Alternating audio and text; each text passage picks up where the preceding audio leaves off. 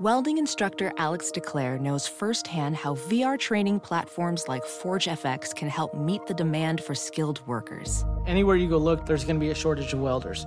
VR training can help welding students learn the skills they need to begin and advance in their career. The beauty of virtual reality is it simulates that exact muscle memory that they need. Explore more stories like Alex's at meta.com/metaverseimpact.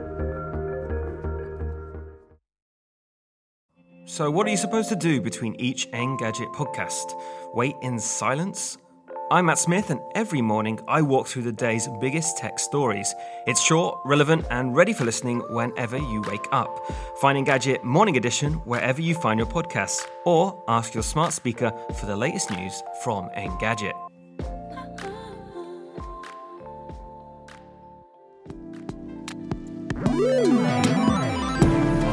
Hello, everyone, and welcome back to the Engadget podcast. I'm Deputy Editor Sherlyn Lowe, and today joining me as guest co-host is Sam Rutherford, Senior Writer. Hey, Sam, how are you? Hey, how you doing? Oh my gosh, hanging in there. It's been that kind of week, huh?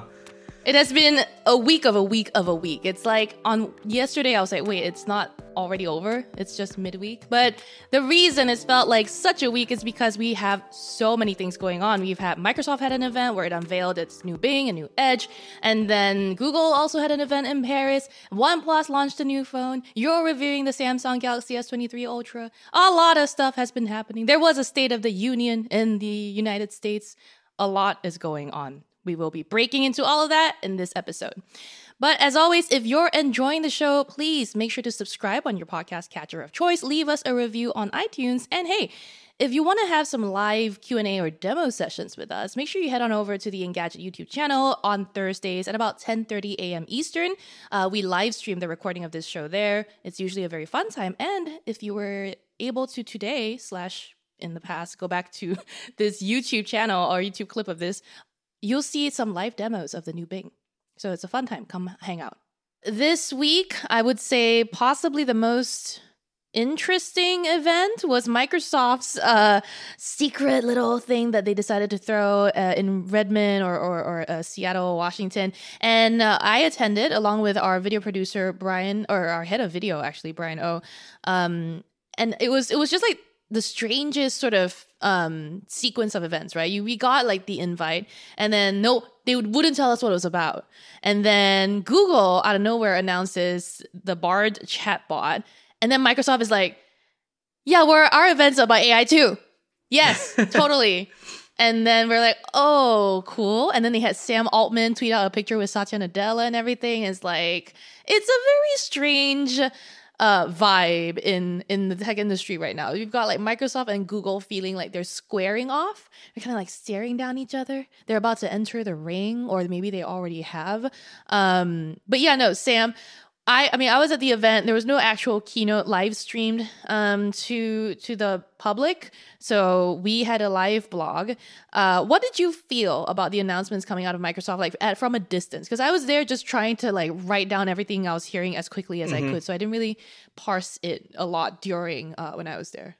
Yeah, I mean, I feel like this is like setting up, or I guess renewing the rivalry in terms of like the AI space. Like people have been talking about AI for a long time, and Google has historically been like the leader in AI. We see this on like the Pixel phones, where you have like a lot of the Google Assistant technology and a lot of like the AI translation and speech recognition, and so that's really interesting. But now, because of like the recent wave of like everyone's talking about ChatGPT, and obviously Microsoft is an investor in OpenAI, which is the creators of ChatGPT. Now it's like, hey, in some ways, OpenAI kind of took the conversation away from Google, and it's like now we're setting up for like, hey, we have Google now has their Bard system, and we have Microsoft partnering with OpenAI and ChatGPT, and so now we have this like really trying to like bolster this thing. And I've seen some like stories out there talking about how like the most important thing you can do in the next 10 years is like learn how to talk to AI. And it's like, okay, that might be overblowing it a little bit, but at the same time it's like at some point being able to use AI to help you in your work is going to be maybe more like using email. It's like something you just have to be able to do.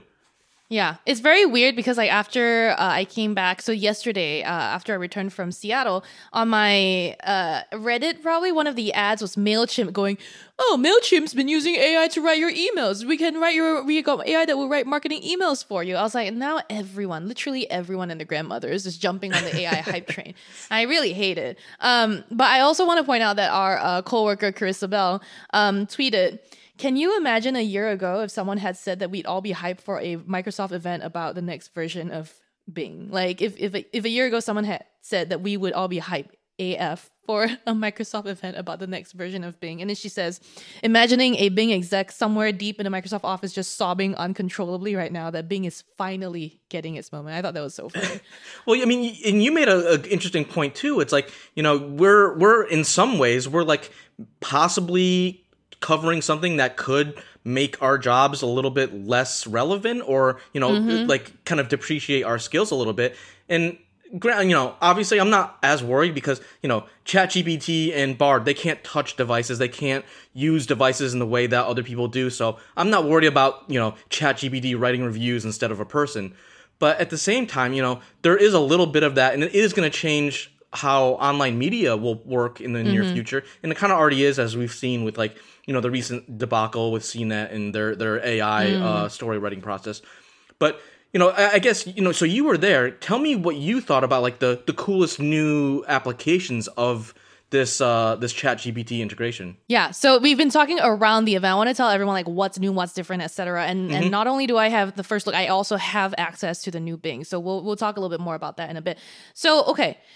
Really, the best way to think about the news from yesterday is, from this week at Microsoft, is the new Bing and the new Edge. And we'll start with the new Bing. There are 4 areas of updates, really. There's Search, Answers, Chat, and Create. Search and Answers, first of all, in Search, you have the new homepage for Bing.com or Bing.com/new.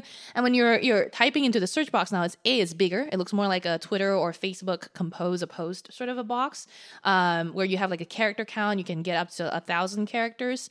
There's a new prompt at the bottom where it'll suggest things that you can ask that are different. The idea is that like with Search, you're thinking about a more conversational approach. You're not just throwing in keywords like a jumble of like words, right? You're not going like symptoms, allergy, season. You're not doing that anymore. You're gonna be like, is pollen allergy or is running nose a symptom of pollen? Like that's more of what Microsoft wants you to think about when you're going to Bing now. Then in terms of answers, I mean, it's also fairly straightforward. The layout of the page is slightly different. There are 2 columns now. You have on the left the standard like results that you would normally get, so that's not going away.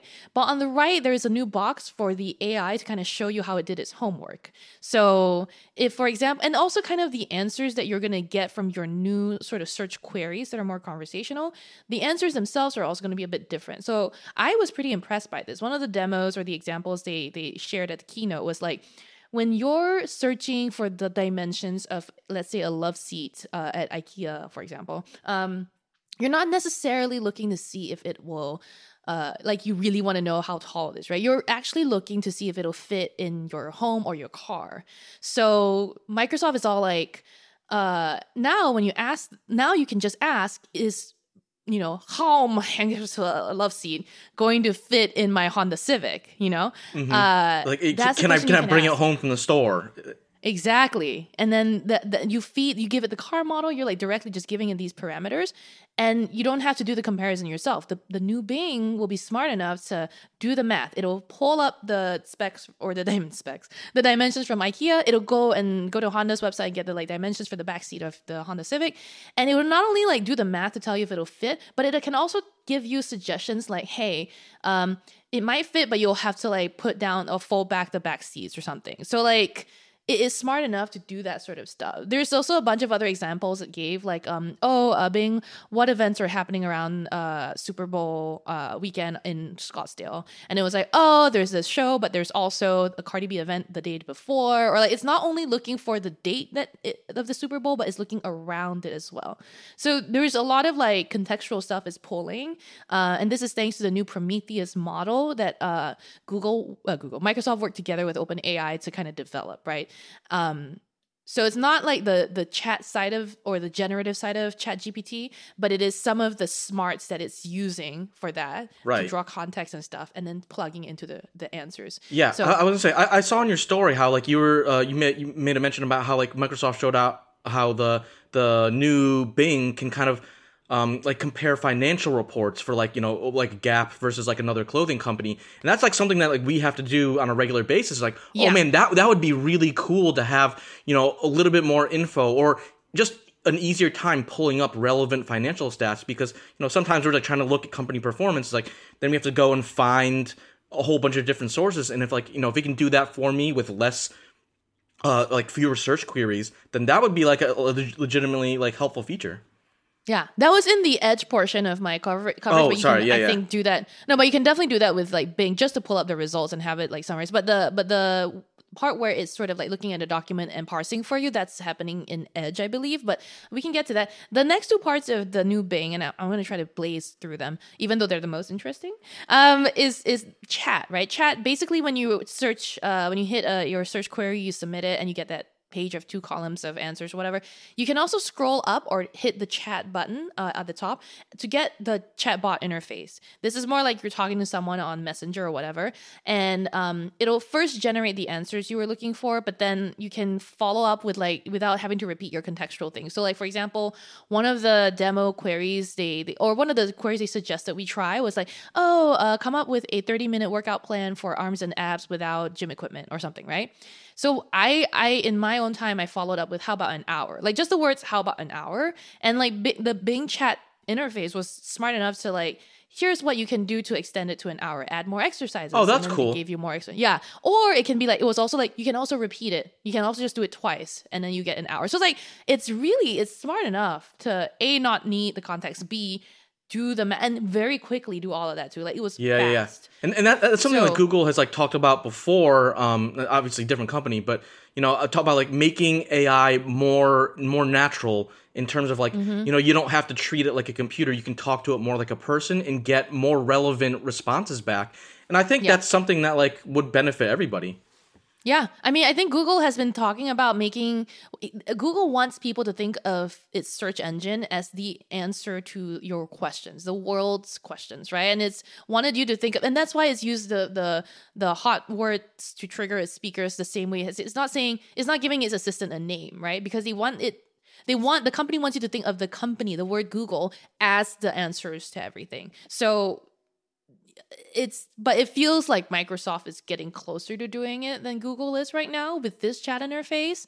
I don't know. I mean, Michael Brescher in the chat asked a very good question, which is that like, I wonder if y'all will possibly switch to Edge or Bing personally. I'm like, you know, I'm very fascinated by it right now. I'm still in the midst of testing it, so I have been prioritizing using Bing and Edge. But am I going to switch? We'll put a pin in that question because I want to come back to it. But my early answer is no. I'll tell you why.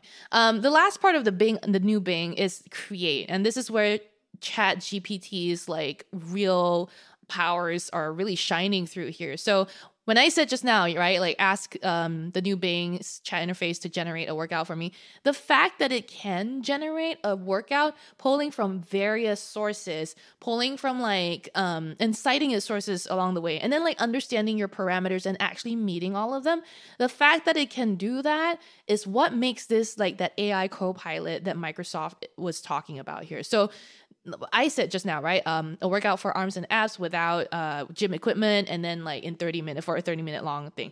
And it's actually not just replicating an article that's already on the web. It is doing the thinking for you, is doing the research for you, is putting the exercises together. It said do 3 sets of 10 of plank or whatever. I mean, not plank, but bicep curls or whatever, right? So it's like, I haven't played with ChatGPT as much, but this is not your standard like tech support chatbot. This is something else entirely. And I mean, I can go into detail about the interface and stuff, but I think you can get the detail from reading the hands-on or watching the video on Engadget.com. But yeah, so far, I mean, the new Bing with all of these things seems very powerful.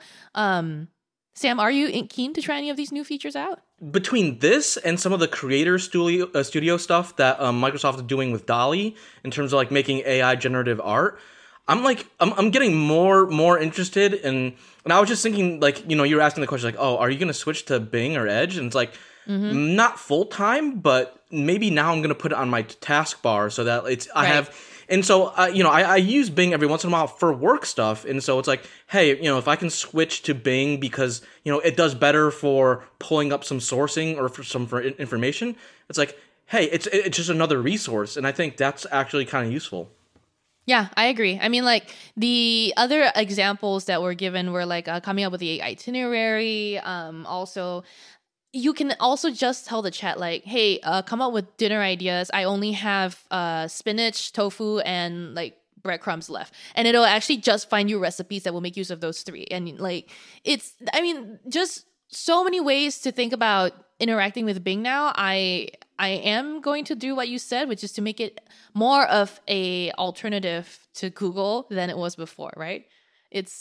I will not resort to using Bing as the new verb for searching. Like, let me Google that for you. Let me Bing that for you. I still don't agree with that Bing choice naming. It has sat wrong with me for years.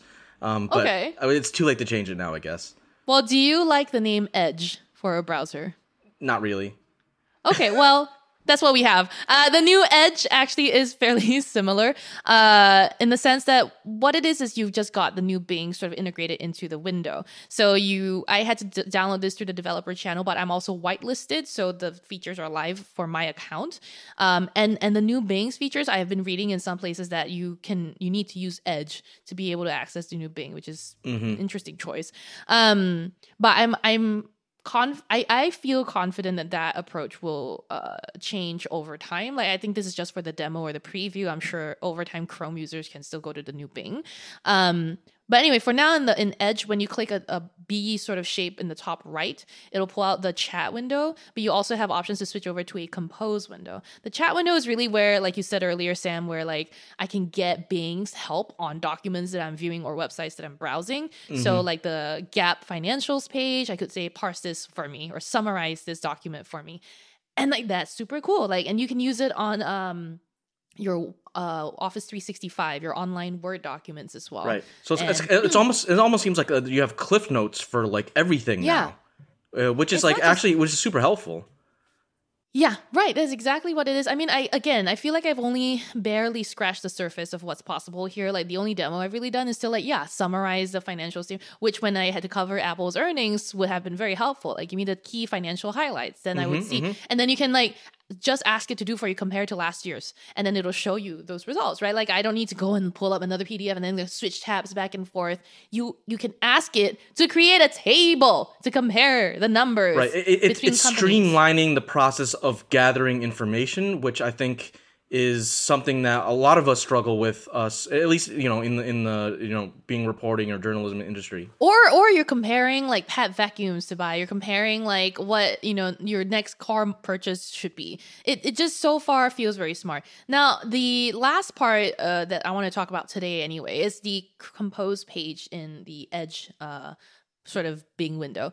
You can use the compose page to come up with emails, posts, and that sort of stuff, which is, again, I think what ChatGPT has generally been used for. So this will be familiar to anyone that's, I guess, tried ChatGPT.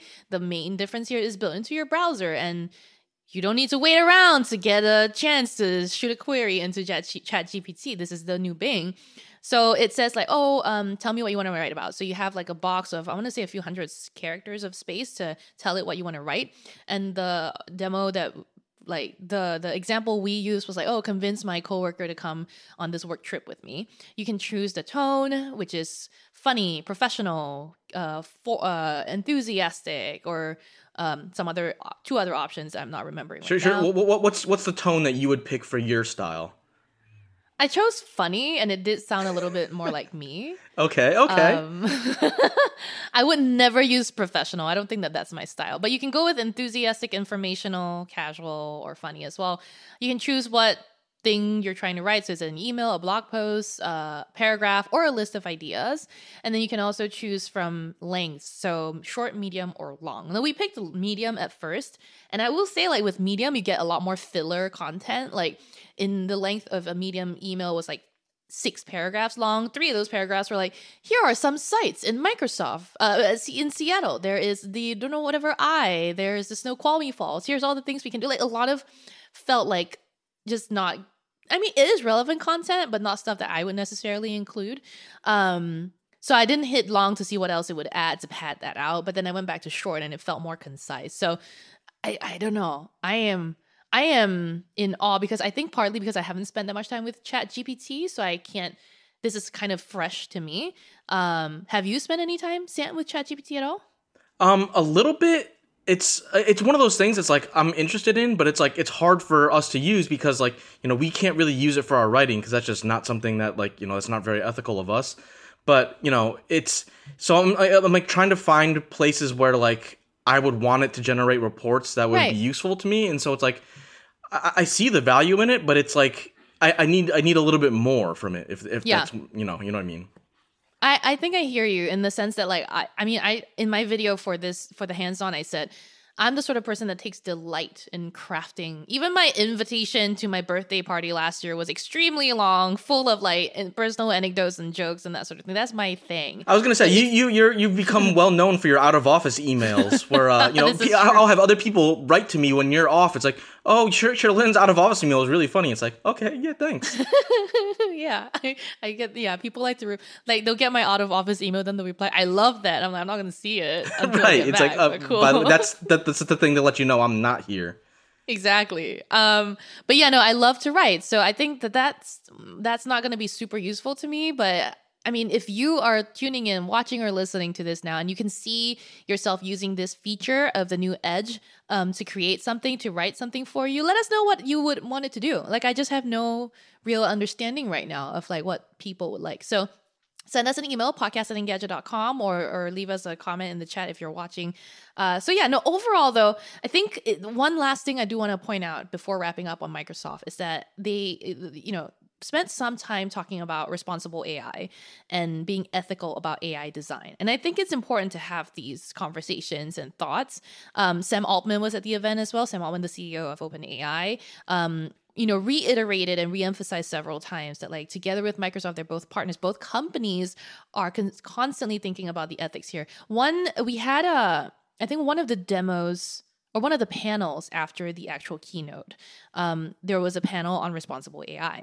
And I can't remember if it was at this panel or it was like in a Q&A session during the keynote where the responsible AI lead at Microsoft brought up a point where like, we want to be very careful about how this is being used. We don't want the new Bing we want to be able to identify when someone is using it for nefarious purposes, for example, planning a shootout, planning some kind of criminal activity. And they went as far as to use the words like, for example, at a school, right? And that immediately sends warning signals everywhere. We're like, whoa, what? Like, you didn't think about this. Like, we don't think about this until we're like, oh, right, nefarious purposes. Right. And Microsoft is aware, at least, right? And I think that's a good point because, like, for a long time, like, people were just trying to, hey, let's try to make this thing work. And now we're kind of at the stage where we're trying to refine these things in order to be able to use them responsibly because, there's the idea of the technology and then there's how it actually gets used in the real world. And those are two very different things. Yeah. So I don't think that Microsoft had any very like good answers for how, like, but in that example they said that their systems would be aware, they're constantly training the systems to be aware of these situations and to flag. It's not clear yet what the action taken would be if it did identify one of these searches was happening. But basically they don't want their version of Bing or ChatGPT or whatever AI they're coming up with being used for these purposes. It's really worth pausing to think about. And I think we're going to see more of these conversations. I'm sure a lot of reporters are already furiously writing stories and articles about it. So I will keep an eye out as well. Let's move on to Google, which also had an event, but I don't want to spend too long because this was basically Google's Search On event that it does usually in the middle of the year every year, but this time around it did it in Paris in February. Before its event, though, Google unveiled, like 2 days before the Paris event, it was like, oh, by the way, we are also making an AI chatbot. It's called Bard. It's going to use Lambda too. But then, very quickly after, it was revealed that the Bard chatbot was confidently spouting misinformation on Of Twitter. course. And it I was mean, like amazing. Yeah. Go ahead. No, it's like, of course, you think these things are like, we're still very much in development, and these AIs aren't even like toddler level AI yet, right? So it's like, they're going to be saying stuff, and you got to watch out. It just like, really reminds you, it's like, hey, let's just take a step back. They're working on this. And I think this kind of points to a little bit of how Google was actually caught off guard by the introduction of ChatGPT. And they're kind of on the back foot, which feels weird for Google, but they're kind of on the back foot when it comes to, hey, we need a rival out that people, that there's an alternative to ChatGPT. And so that's what Bard is supposed to be, but it's obviously still very much a work in progress. It's so funny to me because it felt like Google was being very reactive in this whole debacle, where we know Lambda 2 has been around. We know that at Google I/O last year, Google even had demoed its app where it's allowing people to test out Lambda 2. I forget the name of the app, but some kind of kitchen, AI kitchen or something. So it was there. It did like stake a flag or something, but then this week it was, I don't know, reacting to things. And so what happened here, to give people the rundown of events, is that Google announced the Bard chatbot and then posted an advertisement, I think, to Twitter, which is, and the ad itself was a short GIF. I know y'all say GIF, but I say GIF. An example of a Q&A with Bard, right? And so the question that the user asked was, what new discoveries from the James Webb Space Telescope can I tell my 9-year-old about? The response from Bard was 3 ideas. And the last of these ideas says, JWST took the very first pictures of a planet outside of our own solar system. These distant worlds are called exoplanets. Exo means from outside. So, that's not true. The JWST didn't take the very first pictures of exoplanets. The European Southern Observatory's Very Large Telescope, or VLT, was the first to do that in 2004. So there we go. Like, you would think Google has all of the information, but sorry, Bard just doesn't have access to it, maybe. That was kind of funny, right? Right. I mean, we were just talking about the whole like dangers of AI. We just didn't realize how kind of bad it can be. And we did see, right? ChatGPT was like, plagiarizing or like also misquoting a lot of things when in its earlier days. So this seems like some of the earlier problems we're going to face with AI. But and I mean, in general, like, relatively innocuous flub, but it really actually puts more pressure on fact checking even more, because you can't just take what these AIs are saying for granted. So, it's very important to be like, hey, there's still a balance. You can't switch to AI, derived sourcing for everything just yet. Which is kind of sad, because like then if I'm still gonna have to like fact check your work, why am I doing it's double work almost, right? But I think eventually we'll reach the point where like I guess we trust it as much as we trust the Google search results that we do right now. But so that was just some of the like Bard news this week. But at its event in Paris, Google did announce some news that I'm just gonna like kind of blaze through right now. Google Maps search with live view is coming to Barcelona, Dublin, and Madrid. The Maps immersive view is rolling out in 5 cities. And that's pretty much it. I mean, this is your typical sort of like search and map focused events, except because it's not the typical time of year that they tend to do this. This felt more like a region specific set of updates. It was, here are some European only updates coming to Maps and live view. So I felt kind of meh. Sam, I don't know if you were paying attention to this. I was traveling while the event happened. Yeah, this is kind of an update, because I think, correct me if I'm wrong, the immersive view stuff was announced at Google I/O last year. Yes. And so this is just like, hey, we're still working on it. We're rolling it out to more cities, which is cool, because I think, we've had it in New York City for a little while. So it's cool to have that, be available in more cities. But, not, this is not a game-changing update. It's kind of a helpful update to let you know, hey, here's how progression and development is going. Yeah. So it was good to see, but again, it didn't feel like Google actually had any real AI news to share. It was just kind of pulling the trigger on something that it was not ready to fully unveil yet. So I'm sure we'll learn more probably at Google I/O this year, which typically happens early May. So we'll be covering it. That's for sure. You can come back to Engadget to learn more. So aside from all of that AI conversation and chatter and a lot of news out there, we also had some phone news. And here to join us to talk about some of these phones and gadgets is Engadget's UK Bureau Chief, Matt Smith. Hey, Matt, thanks for joining us. Hey, sure thing. Thanks for having me again. How are you doing? You know. Sorry. It's been that kind of week. Every time. Matt, you reviewed the OnePlus 11 for us, and the phone was launched this week. So, I mean, that's not the only device that was launched this week from OnePlus, but we'll get into the other stuff later on. Tell me a little bit about this phone, and like, what do you think the general expectation was for this? Yeah, so, OnePlus kind of ebbs and flows over the years. It kind of like, it landed with a bang, kind of offering decent specs on an Android phone, kind of delivering on a price promise. And then that kind of faded away as more phones came in and just, the pace of innovation, smartphones kind of sped up and it kind of got ahead of OnePlus. This one's more OnePlus-y than the last couple of years, if that's the way to put it. You have like proper high-end specs married with a decent price tag. It's really weirdly priced, about $699 in the US. So that puts it more expensive than like a Pixel A series, but cheaper than Samsung's cheapest Galaxy S23. It's almost like Pixel 7 pricing, right? Yeah, that's probably the best comparison to make, to be honest. Well, maybe I should have thought of that. But yeah, that's where it's landing. So it's quite intriguing. It's still got a huge screen. The cameras are dipping into my review, the cameras are better. The battery life is really good, which is something I think Sam saw on the S23 Ultra as well. It's better in all ways, but it is a bit boring. Yeah. Sam, I know you have feels about OnePlus, just like general confusion and disappointment in them as a company. What do you think here? No, and I think Matt put it really well, where it's like OnePlus, like they kind of ebb and flow, where like their strategies, like sometimes like, oh, let's do the fancy super premium flagship thing. And then the next year's like, oh, we're not doing that anymore. And I thought like the headline for your review, like Back to Basics, is like, was actually like really spot on, because, this thing's cheaper than the OnePlus 10 Pro last year. But it also kind of steps back some features. Like there's no wireless charging, even though that's something that was on the OnePlus 10. Huh.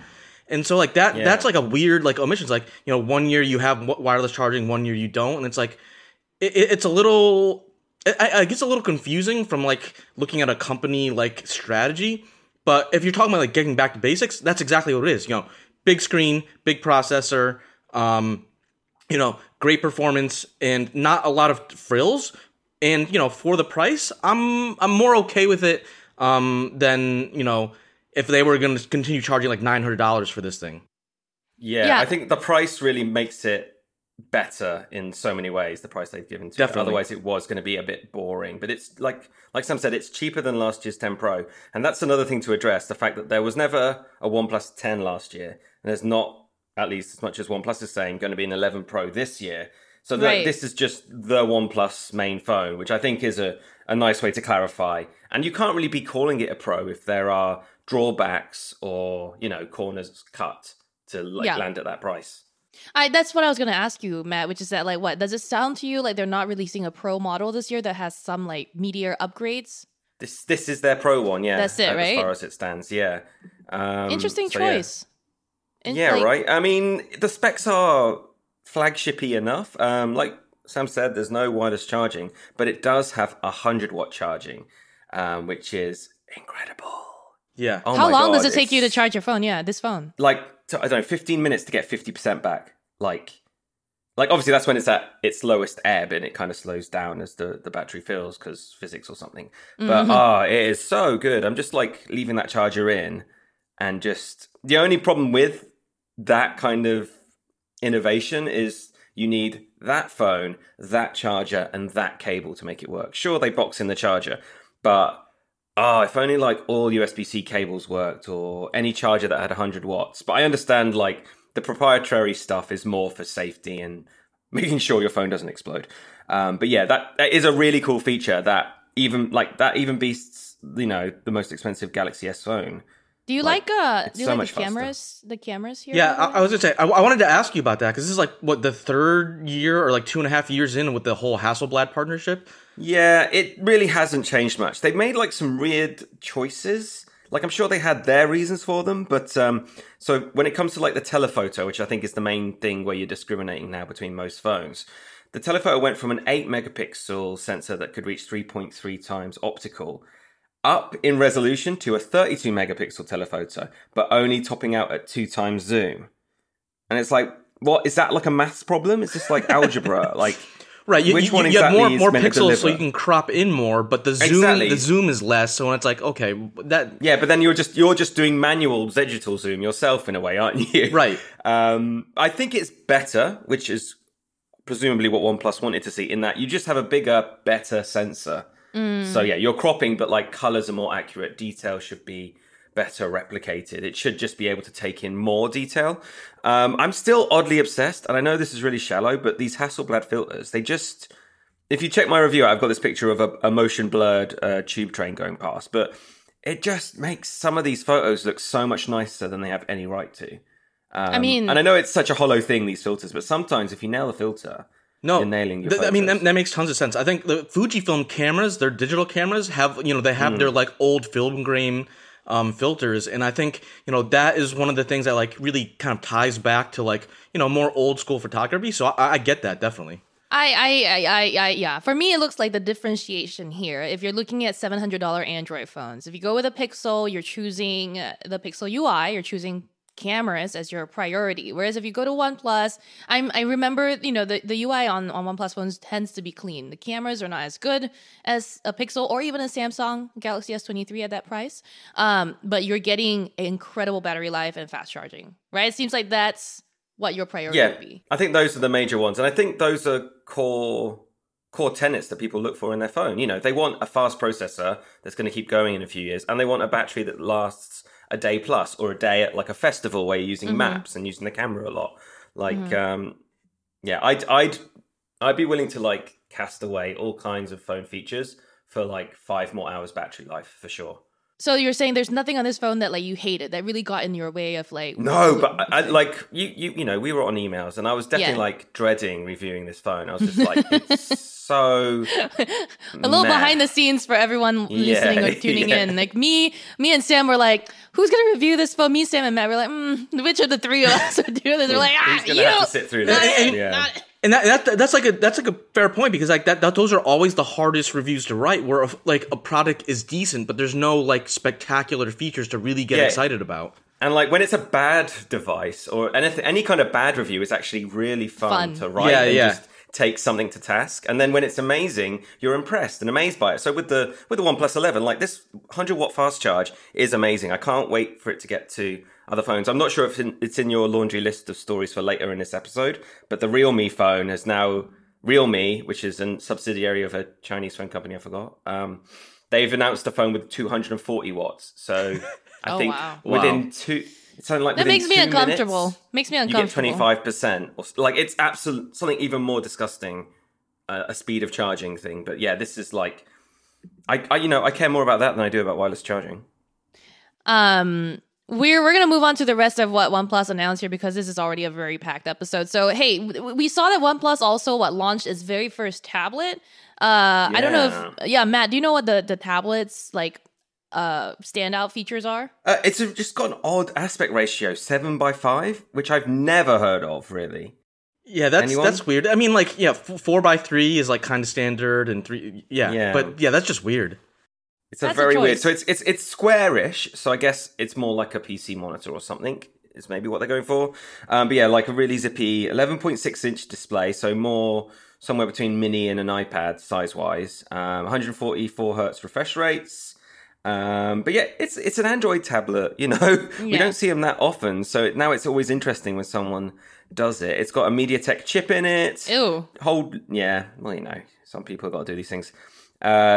Just under 10,000 milliamp hour battery. I would say a MediaTek chip is like a choice for OnePlus, right? Because they've been like, flagship specs, flagship processor, flagship power above everything, and then they went with a MediaTek chip for their tablet debut.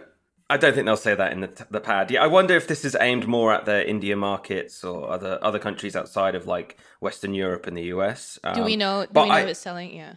Well, I know that they're going to be showing it off properly at MWC. Okay. All right. So that's probably when we'll get prices or availability. But yeah, I don't know. Like I always feel like Android tablets, they never quite found where they were meant to land or meant to exist. Yeah, it's kind of curious, like, why after all this time, OnePlus is like, oh, we're going to make a tablet now? It's like, oh, okay. I mean, on one hand, I kind of get the the Media Tech chip, because, you know, for a long time, like, MediaTek didn't have the greatest 5G support, especially in the US, and, you know, their camera capabilities wasn't quite as high as, like, the Qualcomm chips, but on a tablet, you don't care as much about camera quality. And, you know, 5G is nice, but, like, you know, you're still, like, not going to be using that all the time. So if you really just want, you know, something to power a tablet, you know, as long as the price makes sense, I think, you know, really, it's going to really hinge on that price. And we still don't know that yet, right? So that's no, a big question mark. Like, judging by those specs, though, I'd assume, I don't think we know resolution either, and that would be the cost, really, the resolution of that screen. So we don't really know. But one thing I do want to add, they also announced some new kind of pro-level buds, the OnePlus Buds Pro 2, if I put those words in the right order. I think I did. And they come in the tiniest little charging case. They're quite cute. I haven't actually used them for extended period. I tried to find them just now, and that box has gone missing. How tiny are we talking? Because how much tinier can these things get? But, like, that's the thing. Like, you know, you've seen, like, AirPod cases. It's quite a chunky case for tiny pods. But, yeah, the OnePlus one it looks like a little tiny box of, like, mints that your grandpa used to have. It's absolutely tiny. So that's intriguing. They've got active noise cancellation, and they're priced cheaper than even like the Pixel Buds Pro. So you're getting relatively cheap active noise cancellation from OnePlus. And then the other reveal, because Buds are much of a muchness these days, but OnePlus also revealed they're going to launch a keyboard. A keyboard? No, I did not. Keyboard. Ooh. With like little like OnePlus-y flourishes, like, you know, red accents and like something that looks like the alert slider but is not the alert slider. Interesting. Do we have details? They're working with Keychron. Okay. So a proper keyboard maker, and that's another MWC thing. Oh, and one final, because this is just the OnePlus News Blast at the moment. Yes, go. One final thing they also said, they have this. Remember how we were saying there's not really a Pro phone? Well, they do have this device they're calling the OnePlus 11 Concept. And apart from saying it has quote-unquote imaginative design and quote-unquote industry-first features, that's all we know. They always do this, right? Like, I feel like OnePlus has done concept phones before. They're not the only ones. And it feels also like this is after they merged back with their parent company, was it Oppo? It feels like a very Oppo thing to do these concept phones. I'm wondering if it's going to be a foldable, because Oppo, only a couple of months ago, they announced they had like the Find N2 and the Find N2 Flip. So like their equivalent of Samsung's foldable phones. So I doubt OnePlus would make a foldable immediately after those. Right. But they would have... It feels like it's on the roadmap, right? It feels like this branching out into so many product categories is a result of new parent company sort of direction things, right? It's like, do you remember last year when OnePlus was like teasing, like they were like taking pot shots at Samsung for like their foldable thing, and they're like, oh, we have like something to compete with Samsung, and then they released a picture on Twitter that was 2 OnePlus phones with a hinge on it, and I was like, okay. I feel like OnePlus is like kind of having like an identity crisis as part of like being reabsorbed back into Oppo. It's like, you know, they do these cycles. It's like, you know, there was that OnePlus McLaren and that concept one at CES a few years ago, and then like now it feels like we're coming back to that. And then like on the other hand, we have that keyboard, which is like OnePlus is like originally was like devices for like geeks and enthusiasts who like, you know, wanted good value, and so that keyboard almost feels like it's catering to that crowd. But they left that crowd behind a long time ago, and now they're like trying to get back into it. So it's very funny you mentioned that as well, like catering to the crowd, because this phone also marks the return, apart from the 10T, but we'll ignore that.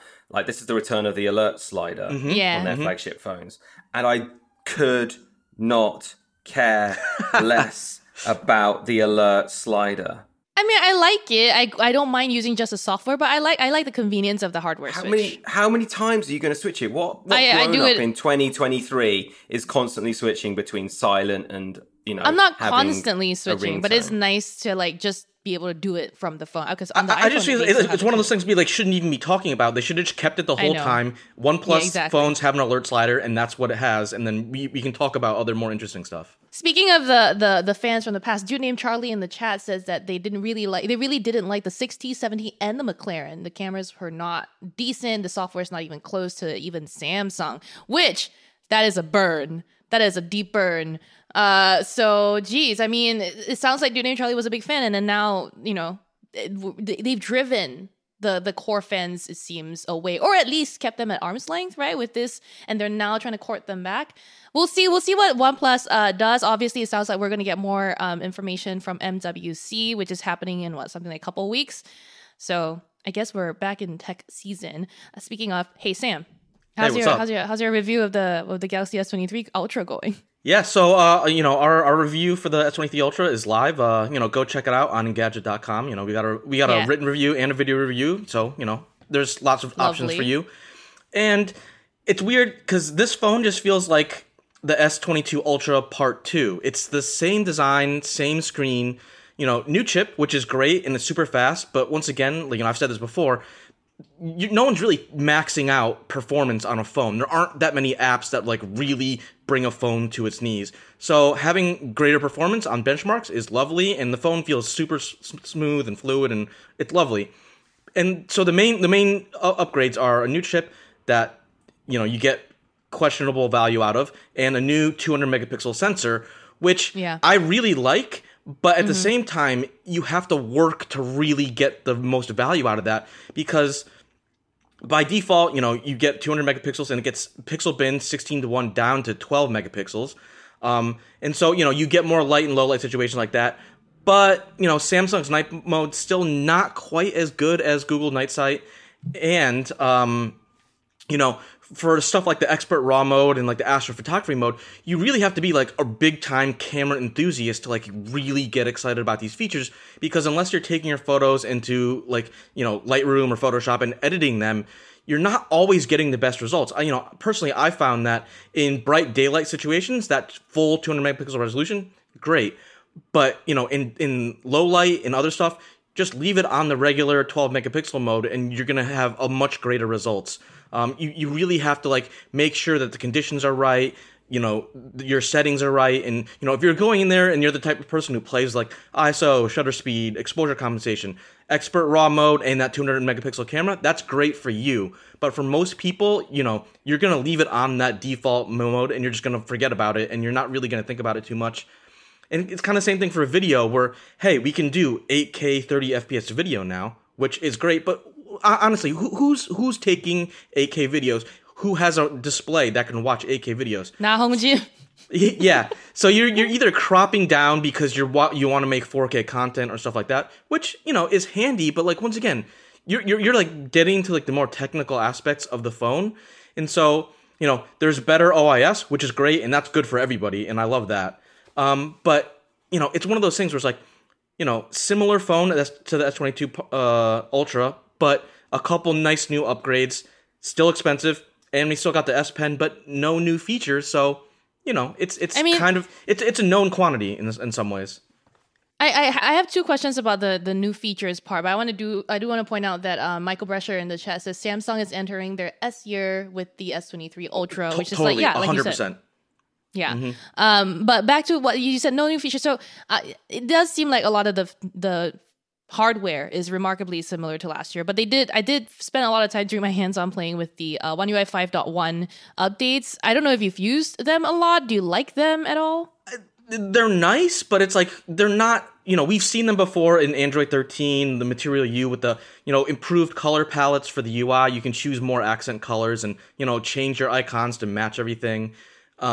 Okay, sure. And then, you can have it's easier to clip your face and send it to people, but it's still a tiny bit. Yeah, this is right up your alley, Shirley.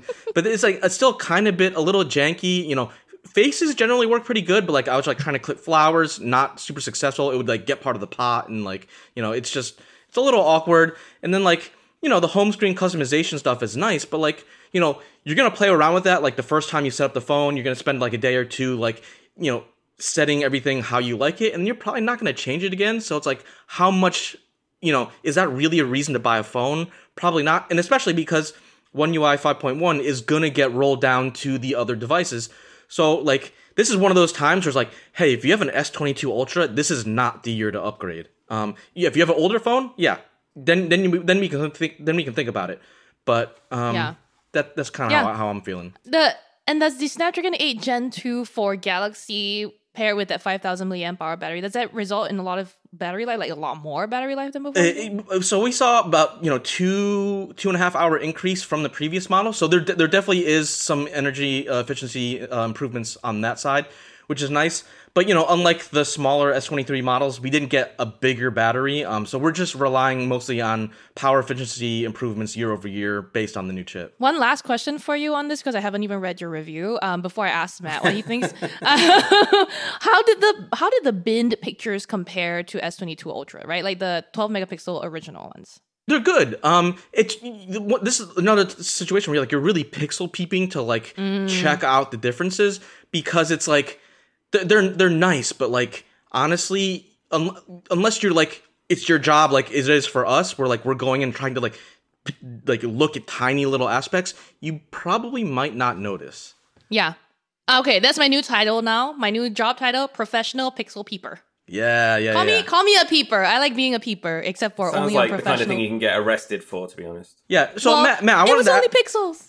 Yeah, Matt, I wanted to ask you a little bit. It's like, you had a chance to go to the hands-ons and stuff like that. What do you think about Samsung's kind of strategy with the S23 Ultra? Like, how are you thinking about it? And you have one of the phones. And you have an S23 Ultra, Yeah. Except they gave me one, which is nice. I really do like having the kind of flexibility of this mega camera. It's really weird that we're kind of repeating patterns of smartphones from 8 years ago or so, because this is exactly what HTC, when they did their HTC One phones, and Nokia PureView, all this pixel binning stuff, that kind of reached a peak back then, and now we're circling back around with even more megapixels. But the zoom is absolutely incredible. Like when you're really cropping in with the 200 megapixel sensor, it really does work miracles. It's still one of my favorite lenses. It's my favorite lens on the phone, and I was a little disappointed to see no improvements on it. But that said, what you get is great. So it's it's hard to complain too much about that. There's nothing that really comes close to it yet. Like either if some other phones do 10 times optical zoom, then often the sensor behind it is lacking. Like Samsung has the best combination of the two at the moment. Totally. Across all these phones. So I really love that. I've never been a long-term note user, so I'm seeing exactly how much I will take notes and stuff. I really love the kind of features it offers, but I could never quite square the size of the device and the price to kind of have that feature I might not use. But yeah, last year was the great, this is the Note Reborn year. So this year, pretty true across all the S23s. It's very much we're just kind of biding our time a bit. And we're doing foldables as well. Hey guys, have you seen our foldables? How about that? Yeah, and there's a small part of me that wonders is there were some complaints before about smartphones getting boring, and it feels like in a small way, especially in terms of the standard glass brick phone, we may have reached peak smartphone, because think about it, maybe we'll get bigger sensors and maybe we'll get a little bit more optical zoom, but the form factor isn't really changing, the S Pen isn't really changing. And so that kind of leaves, and we kind of see this in the comments. We get the comments all the time. It's when's the new Z Fold coming out? When's the new Z Flip coming out? And I think people there's more excitement in the foldable space, and I think that's totally okay. Because what we have here in the 23 Ultra is hey, this is peak flagship smartphone. Even if it's not a huge improvement over last year, and I think that's okay. Yeah. Totally. And to put it also, Michael Caine put it really nicely in the chat. Michael Caine says, I've always felt that if you're a pixel peeper, then buy a real camera. At which point are we turning our phones into full DSLR replacements? I mean, that was always kind of what they were saying when they started advancing their cameras on these phones. But maybe there is a point at which there's a limit. There's a limit to how much I make that point in the review. We're talking about, they brought on Ridley Scott and Nahang Jin to talk about hey, we can make Hollywood grade short films with this phone. And I have no doubts about that. But at the same time, they have a director of photography, cinematographers, a whole camera crew, and they have like a camera. And even in Samsung's promos, they show the phone in like a big professional camera cage.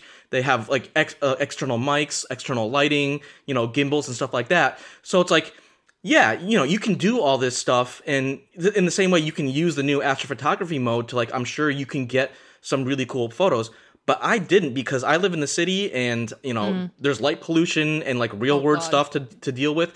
And so if you're the kind of person who's going to go drive out multiple hours to go take a stunning picture, like, going out to Joshua Tree or whatever, don't bring a real camera. If you're investing that much into taking, nice quality astrophotography shots, the S23 Ultra is a nice stand-in, but at some point you're going to realize the limits of this phone and you'll be like, hey, I'm going to need a real camera anyways. I did see a lot of people post pictures of the moon on Twitter. A lot of S23 Ultra reviewers, they're like, this is a picture of 100x zoom of the moon. I'm like, all right, cool, good for you. I tried taking pictures of the moon and they didn't turn out that great. So I gotta go back and spend some more time with that. But yeah. Yeah. Well, anyway, yeah, go ahead. Just like an add-on, really, of the Samsung stuff is when they were kind of pushing these, look at these cinematographers and what they're capable of doing with the Samsung phone. Like, Apple tried that sales pitch several years ago. Yeah. And that was what? We had multiple years of 1080? Like, hey, this shot on iPhone. It's like, okay, we get it. Like, yeah. Yeah. Look at this disinterested director who was famous in the 80s, and we paid him millions to endorse this camera with a lot of his own, like you're saying, cranes, professionals, full lighting rig to make this little short. It's, It's not even remotely realistic. Last note, Lucky Dog Podcast in the chat says, time to give the iPhone arms and legs. That's how we will see our phones evolve in the future and soon take over us. Well, on that note, I think this should wrap up our phone chat segment. Clearly, a lot of phone news is going to come up at NWC. We will probably have you back soon to talk about it. Matt, thanks for joining us today. Thank you for having me, guys.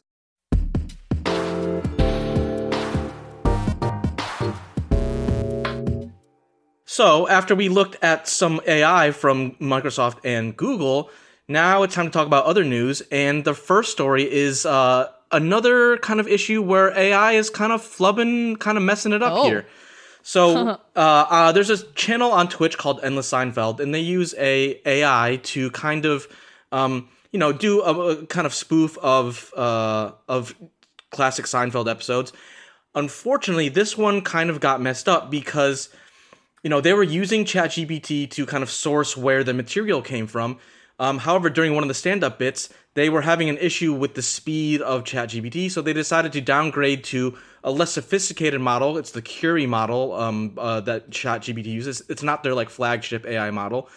Mm-hmm. And then suddenly it started doing some transphobic and, kind of making fun of homophobic speech jokes.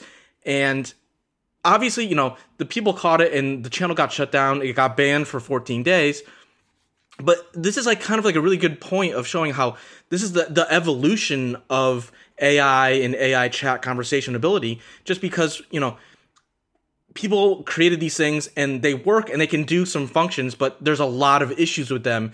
And so, part of the thing with ChatGPT's most recent model is that they refuse to use hate speech and, hate language as part of their AI programming. And so this is, kind of you can see the evolution of the AI's functions and capabilities and their thought process in terms of being more ethical and responsible about how they present information. Yeah, it's exactly what we were kind of closing out the last section thinking of, right? Where we were saying we had to be responsible when designing AI. There's a way to design AI ethically as well. And this just goes to show like the many, many layers that are necessary to that conversation. So anyway, again, it's clear that we need to pay more attention to AI. It's just really, really, the train's just gaining speed here. We're going to have to follow it. Now, Google is one of the big companies in AI, but this week was all like, yo, we don't care. We want to tell you a lot of other news too. We're like, look, here's some search news. Here's some maps news. Here's some AI news. Also, hey, Android 14 Developer it's only preview. February. Yeah, but we're getting the first developer preview of Android 14. Obviously, with the first developer preview, you don't generally get like a lot of heads up about what actual new features are coming. But this time around, with this developer preview, we can see that the focus is on improving or having more inclusive language be part of like the available toolkits for developers, as well as the ability to hit a bigger maximum font size. So that's good for people who have low vision, who want to be able to magnify or just use bigger fonts for when they're using their phones. So it also can do other things like block users from side-loading apps that are way too old, which I think is pretty bad news for me because we run on one of our battery test apps is a very old app that we side-load. Another reason to update our testing regime. We really need to. We should. So the fonts thing, you can scale them to a much larger size. You can scale them 200% now as with the Android 14 developer preview versus the earlier 130%. And then it's easier to set preferred languages for apps, and developers can be more accommodating to people who speak gendered languages and allow them to use like inclusive languages in those gendered languages. So there you go. And then we want to, like I said, there's so much news that happened this week. Sam, did you watch Nintendo Direct? I watched part of it. There's more info on the next sequel to Breath of the Wild, so that's really exciting. The Metroid, there's a remaster for Metroid Prime Trilogy, which is out now. And there's a whole bunch of other stuff. Obviously, coverage is on the site, so there's too much stuff to really go deep into. Yeah. Canon also announced a $680 EOS R50 camera, which is the most affordable RF camera yet. Also, Netflix launched its password sharing limitation things in Canada, New Zealand, Portugal, and Spain. So you might, if you're in one of those countries, you might have been seeing the alerts that say, your household is your physical location. You can't whatever. But it seemed like earlier this week, Netflix had been wavering on this cracking down on US-based password sharing. Yeah, it seems like they walked back the plan to roll out the password sharing blocking. They removed that language from one of their facts on their site. So I think they're still working on it, but it's unclear exactly when this is going to happen. So it seems like at the very least, outside of the US, a few countries are already seeing this happen. Speaking of streaming, Disney Plus and its earnings report or earnings release this quarter, shared it lost 2.4 million subscriptions, and it is the first subscriber loss ever for the company, or at least for the streaming service, which is like Disney Plus was the upstart, right? The late to the game, but everybody started subscribing. I think they already have over 100 million subs, so this is not a huge loss for them. But, it kind of points to the fact that, the streaming wars are very much still going on, and Disney in general hasn't been able to profit on Disney Plus, and so they're doing a big restructuring in terms of their financials and their capex expenditure and all that. Yeah. So we'll see how that shift affects Disney going forward. And is planning to lay off 7,000 people, 7,000 of its workers, which is, I guess. I'm trying to figure out like which segment we're talking about in terms of these layoffs. Where are they going to be coming from? It just says it's planning a significant restructuring, including job cuts. The layoffs will affect 7,000 employees. The company froze new hiring in November. It doesn't share exactly what departments these layoffs are going to affect, but That's not great news. And it's also following a trend that we've been seeing in tech so far. Hey, speaking of dumpster fires, Twitter this week too was like, there's no rest for the weary, right? The Twitter was like, poor Carissa had to be like following all this news.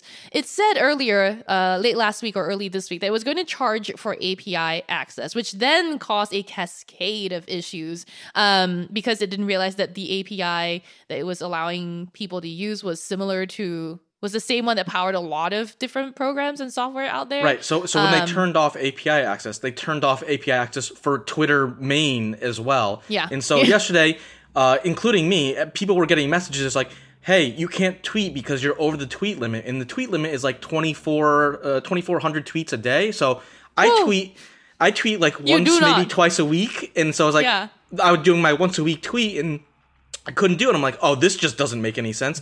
And there's some other issues like DMs. You couldn't pull up your DMs, and people weren't able to follow each other. And so there was just a whole host of issues. They were able to fix the tweeting itself issue relatively quickly, but things are just clearly a mess inside Twitter. Yeah. Part of the issue of wanting to charge for API access was that Twitter said it wanted to kind of, I guess, minimize bots on the site and improve the quality of the platform. But then a few days ago, it kind of changed tack again and said, no, we'll keep the API access free for the good bots. What are good bots? Like, how are they determining? But this has been the story of the new Elon-led Twitter, where hey, it's like we're going to do this thing, and then we're just like, oh, this is a bad idea. We have to walk. It's like when they started charging for the check marks, and they're like suddenly you had people impersonating companies and big name celebrities. I was like, oh, now we got to walk that back. And then Elon's whole message when he was buying Twitter was like, oh, we want to encourage free speech. Okay, but then you shut down the Elon Jet guy, and so clearly this is like that's not okay. But we still want to encourage free speech, and oh hey, we want to cut down on bots, but oh some of the bots made Twitter funny, and we want to bring those back. Clearly, not a lot of great strategizing or planning going on in Twitter right now. And we're feeling the effects on a day-to-day basis. And to bring those 2 points together, KP in the chat says, Elon Jet is a good bot. Like, that's a good bot that should get the API access, the Elon Jet, but no. Like we said over and over, it's been a strangely busy week at the start of February, and we're going to try to get some rest this weekend. Speaking of interesting new stuff that's, another yet big thing that's happening this week, I guess we're moving to Around Engadget now, is the new Harry Potter game Hogwarts Legacy came out, and it broke records on Twitch for the most viewed single-player game on Twitch ever yesterday on February 7th at 1.3 million viewers. That is wild. I've heard a lot of good things about this game. I think Jess, our senior writer, Jess Condit, also wrote a piece, and she published a piece earlier this week explaining why she decided to do the review at all. I know that this game is mired in controversy. And any part of the Harry Potter franchise has been mired in controversy. And I do want to say that, you should read her article. I think it explains very clearly Jess's stand. No one is disagreeing that J.K. Rowling is a transphobic, awful person. But there are discussions to be had around how we separate art from the artist, or the question the ownership or the feelings of belonging you can feel to a fandom and a community without necessarily contributing to a person that started the personal views or opinions of the original creator. And it's really interesting because by all accounts, I haven't played this game yet, but by all accounts, everyone's loving the game. The review scores have been really high, and people are really enjoying it. And they say, it really delivers on what people have wanted from a Harry Potter video game for so long. And it really does a good job of transitioning from the movie series to a video game series, which is something that's not actually, we've seen so many things flop when it comes to, hey, we're going to try to adapt a video game from a movie. But it seems like they did a good job with this one. Unfortunately, because of those issues with J.K. Rowling, it's harder to get into than people, you might think otherwise. Yeah. Also around Engadget this week, Roberto Baldwin, one of our coworkers, got a hands-on with the Mercedes e-Sprinter. Robbie's videos are always a fun time, so, go check it out on the Engadget YouTube channel. It looks like a really cool looking electric van with some colorful paint on it. If you're into vans, van life, #van life, baby. Go check it out. Yeah, and I think the e-Sprinter is really cool just for the simple fact that, hey, it's basically the same thing as the gas e-Sprinter. Everything, the dimensions are very similar, but now you can have a big battery. It's over 100 kilowatt hours, and so talk about people, you want to, travel around the country in your van, you can do that, in a more, a greener way while still being able to have a lot of the accessories and stuff work on this new vehicle. All right, moving on to what we are working on. I am back to review mode, I guess. I received the Amazon Halo Rise. If you recall, it was announced last October. It took this long for the company to ship it out. This is the bedside sleep detecting device without a camera. It's also kind of a bedside lamp, and I need one of those. So this is this is great. I've moved into a new place, don't have a bedside lamp. So I'm just like, great. Did you get curtains yet? Not for my living room. Oh boy. a lot of I'm also working on my personal life. So there we go. How about you, Sam? What are you working on? Now that the S23 Ultra review is out the door, I'm moving back to the PlayStation DualSense Edge controller. And there's a bunch of new laptops coming out featuring NVIDIA's latest mobile RTX 40 series cards. So expect a bunch of laptop reviews, in the near future. When we were talking about how we need to take a break, and this is usually the best segue into our Engadget picks, and this time is Engadget pop culture picks. For this week, I'm going to suggest people watch Junji Ito's Maniac on Netflix. It is Japanese Tales of the Macabre. I don't know if you've seen this, Sam. I see you're nodding. I have not seen this, but Junji Ito's Holes is one of the most terrifying comics I've ever read, and like that comic will just like lives rent free in my mind all the time, because every once in a while I'll think about it, it's like, oh man, I'll just like get the shakes, like so Junji Ito has a very like unique style, and so you gotta like sometimes I feel like I gotta like mentally prepare myself to like engage with his content, but I mean, so weird. It's so so Junji Ito's Maniac is just like a series of like, I don't know, even like 15 to 30 minute episodes of like stories of weird shit. It's just this really weird. I won't spoil any of it for you because I feel like just explaining anything really gets like strange. But just to describe for you what we're seeing on our live stream right now is one of the pictures that's promoting this show. It's just heads floating, heads that are gray-green. One of them is smiling. She got a ribbon on her head. She's just floating. There's bodies in the background floating too. I mean, that's the kind of thing to expect. Now, this is right up my alley. This is the sort of anime I watch. I know a lot of people are like, anime is so great. I'm like, I don't like to watch One Piece. I don't want to watch this shit. But Junji Ito Maniac, that's me. I'm like Pet Shop of Horror. You like your horror, your macabre, creepy anime. Exactly. So if you're like me, and that's the sort of, I know it's not Halloween or spooky season, but anytime can be spooky season if you're a weird, sick, twisted person like me. Sam, you're not a weird, sick, twisted person. What are you watching? I'm watching Poker Face, and I want to give a shout out to our one of our video producers, Luke Brooks, who we were kind of talking about this. We both watched the first episode, and I'm hooked already. So did you watch it together? Unfortunately not. Sherlyn, you want to come over and we can have a big group watch party? Hell yes. Okay. Yes. Okay. And so the general premise of the show is that the main actress, who's played by Natasha Lyonne, I believe, she can't lie, or she can always figure out when someone's lying. And it's not like necessarily a superpower. She just like has the ability to like read people's faces and speech patterns. And so the show starts out and she. The origin is she used this to get really good at poker, but then she got caught. And so now it's about how that is, impacting how her life is going to be. And then kind of go from there. I don't want to spoil it because the first episode is jam-packed and the cast is great. So we have Natasha Lyonne, we have Adrian Brody, Benjamin Bratt, really good cast. I think Ron Perlman's in it, although he wasn't in the first episode. So surprisingly good cast, and it is on Peacock, which I know is not the people's most favorite platform, but the first episode is free. So if you want to, download the app and watch the first episode, at least get a sense of it and decide, what you want to do before, if you want to continue the series later, you can do that for free. So it's not, there is a trial. You don't have to like pay for it right off the bat. I'll wait for it to come out of Peacock. Our live stream producer, Julio Barrientos, does point out that low-key Peacock is better than Netflix at the moment, in his opinion, which is not wrong, considering everything that's going wrong at Netflix right now. But I still will wait for Poker Face to go to another platform, maybe Hulu. Let's see. Well, that's it for the episode this week, everyone. Thank you, as always, for listening. Our theme music is by game composer Dale North. Our outro music is by our very own Terrence O'Brien. This podcast is produced by Ben Ellman.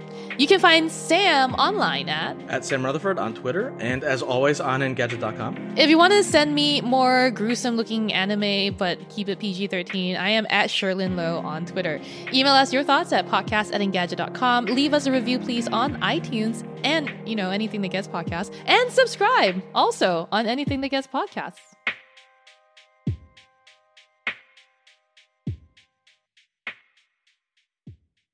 Which is incredible.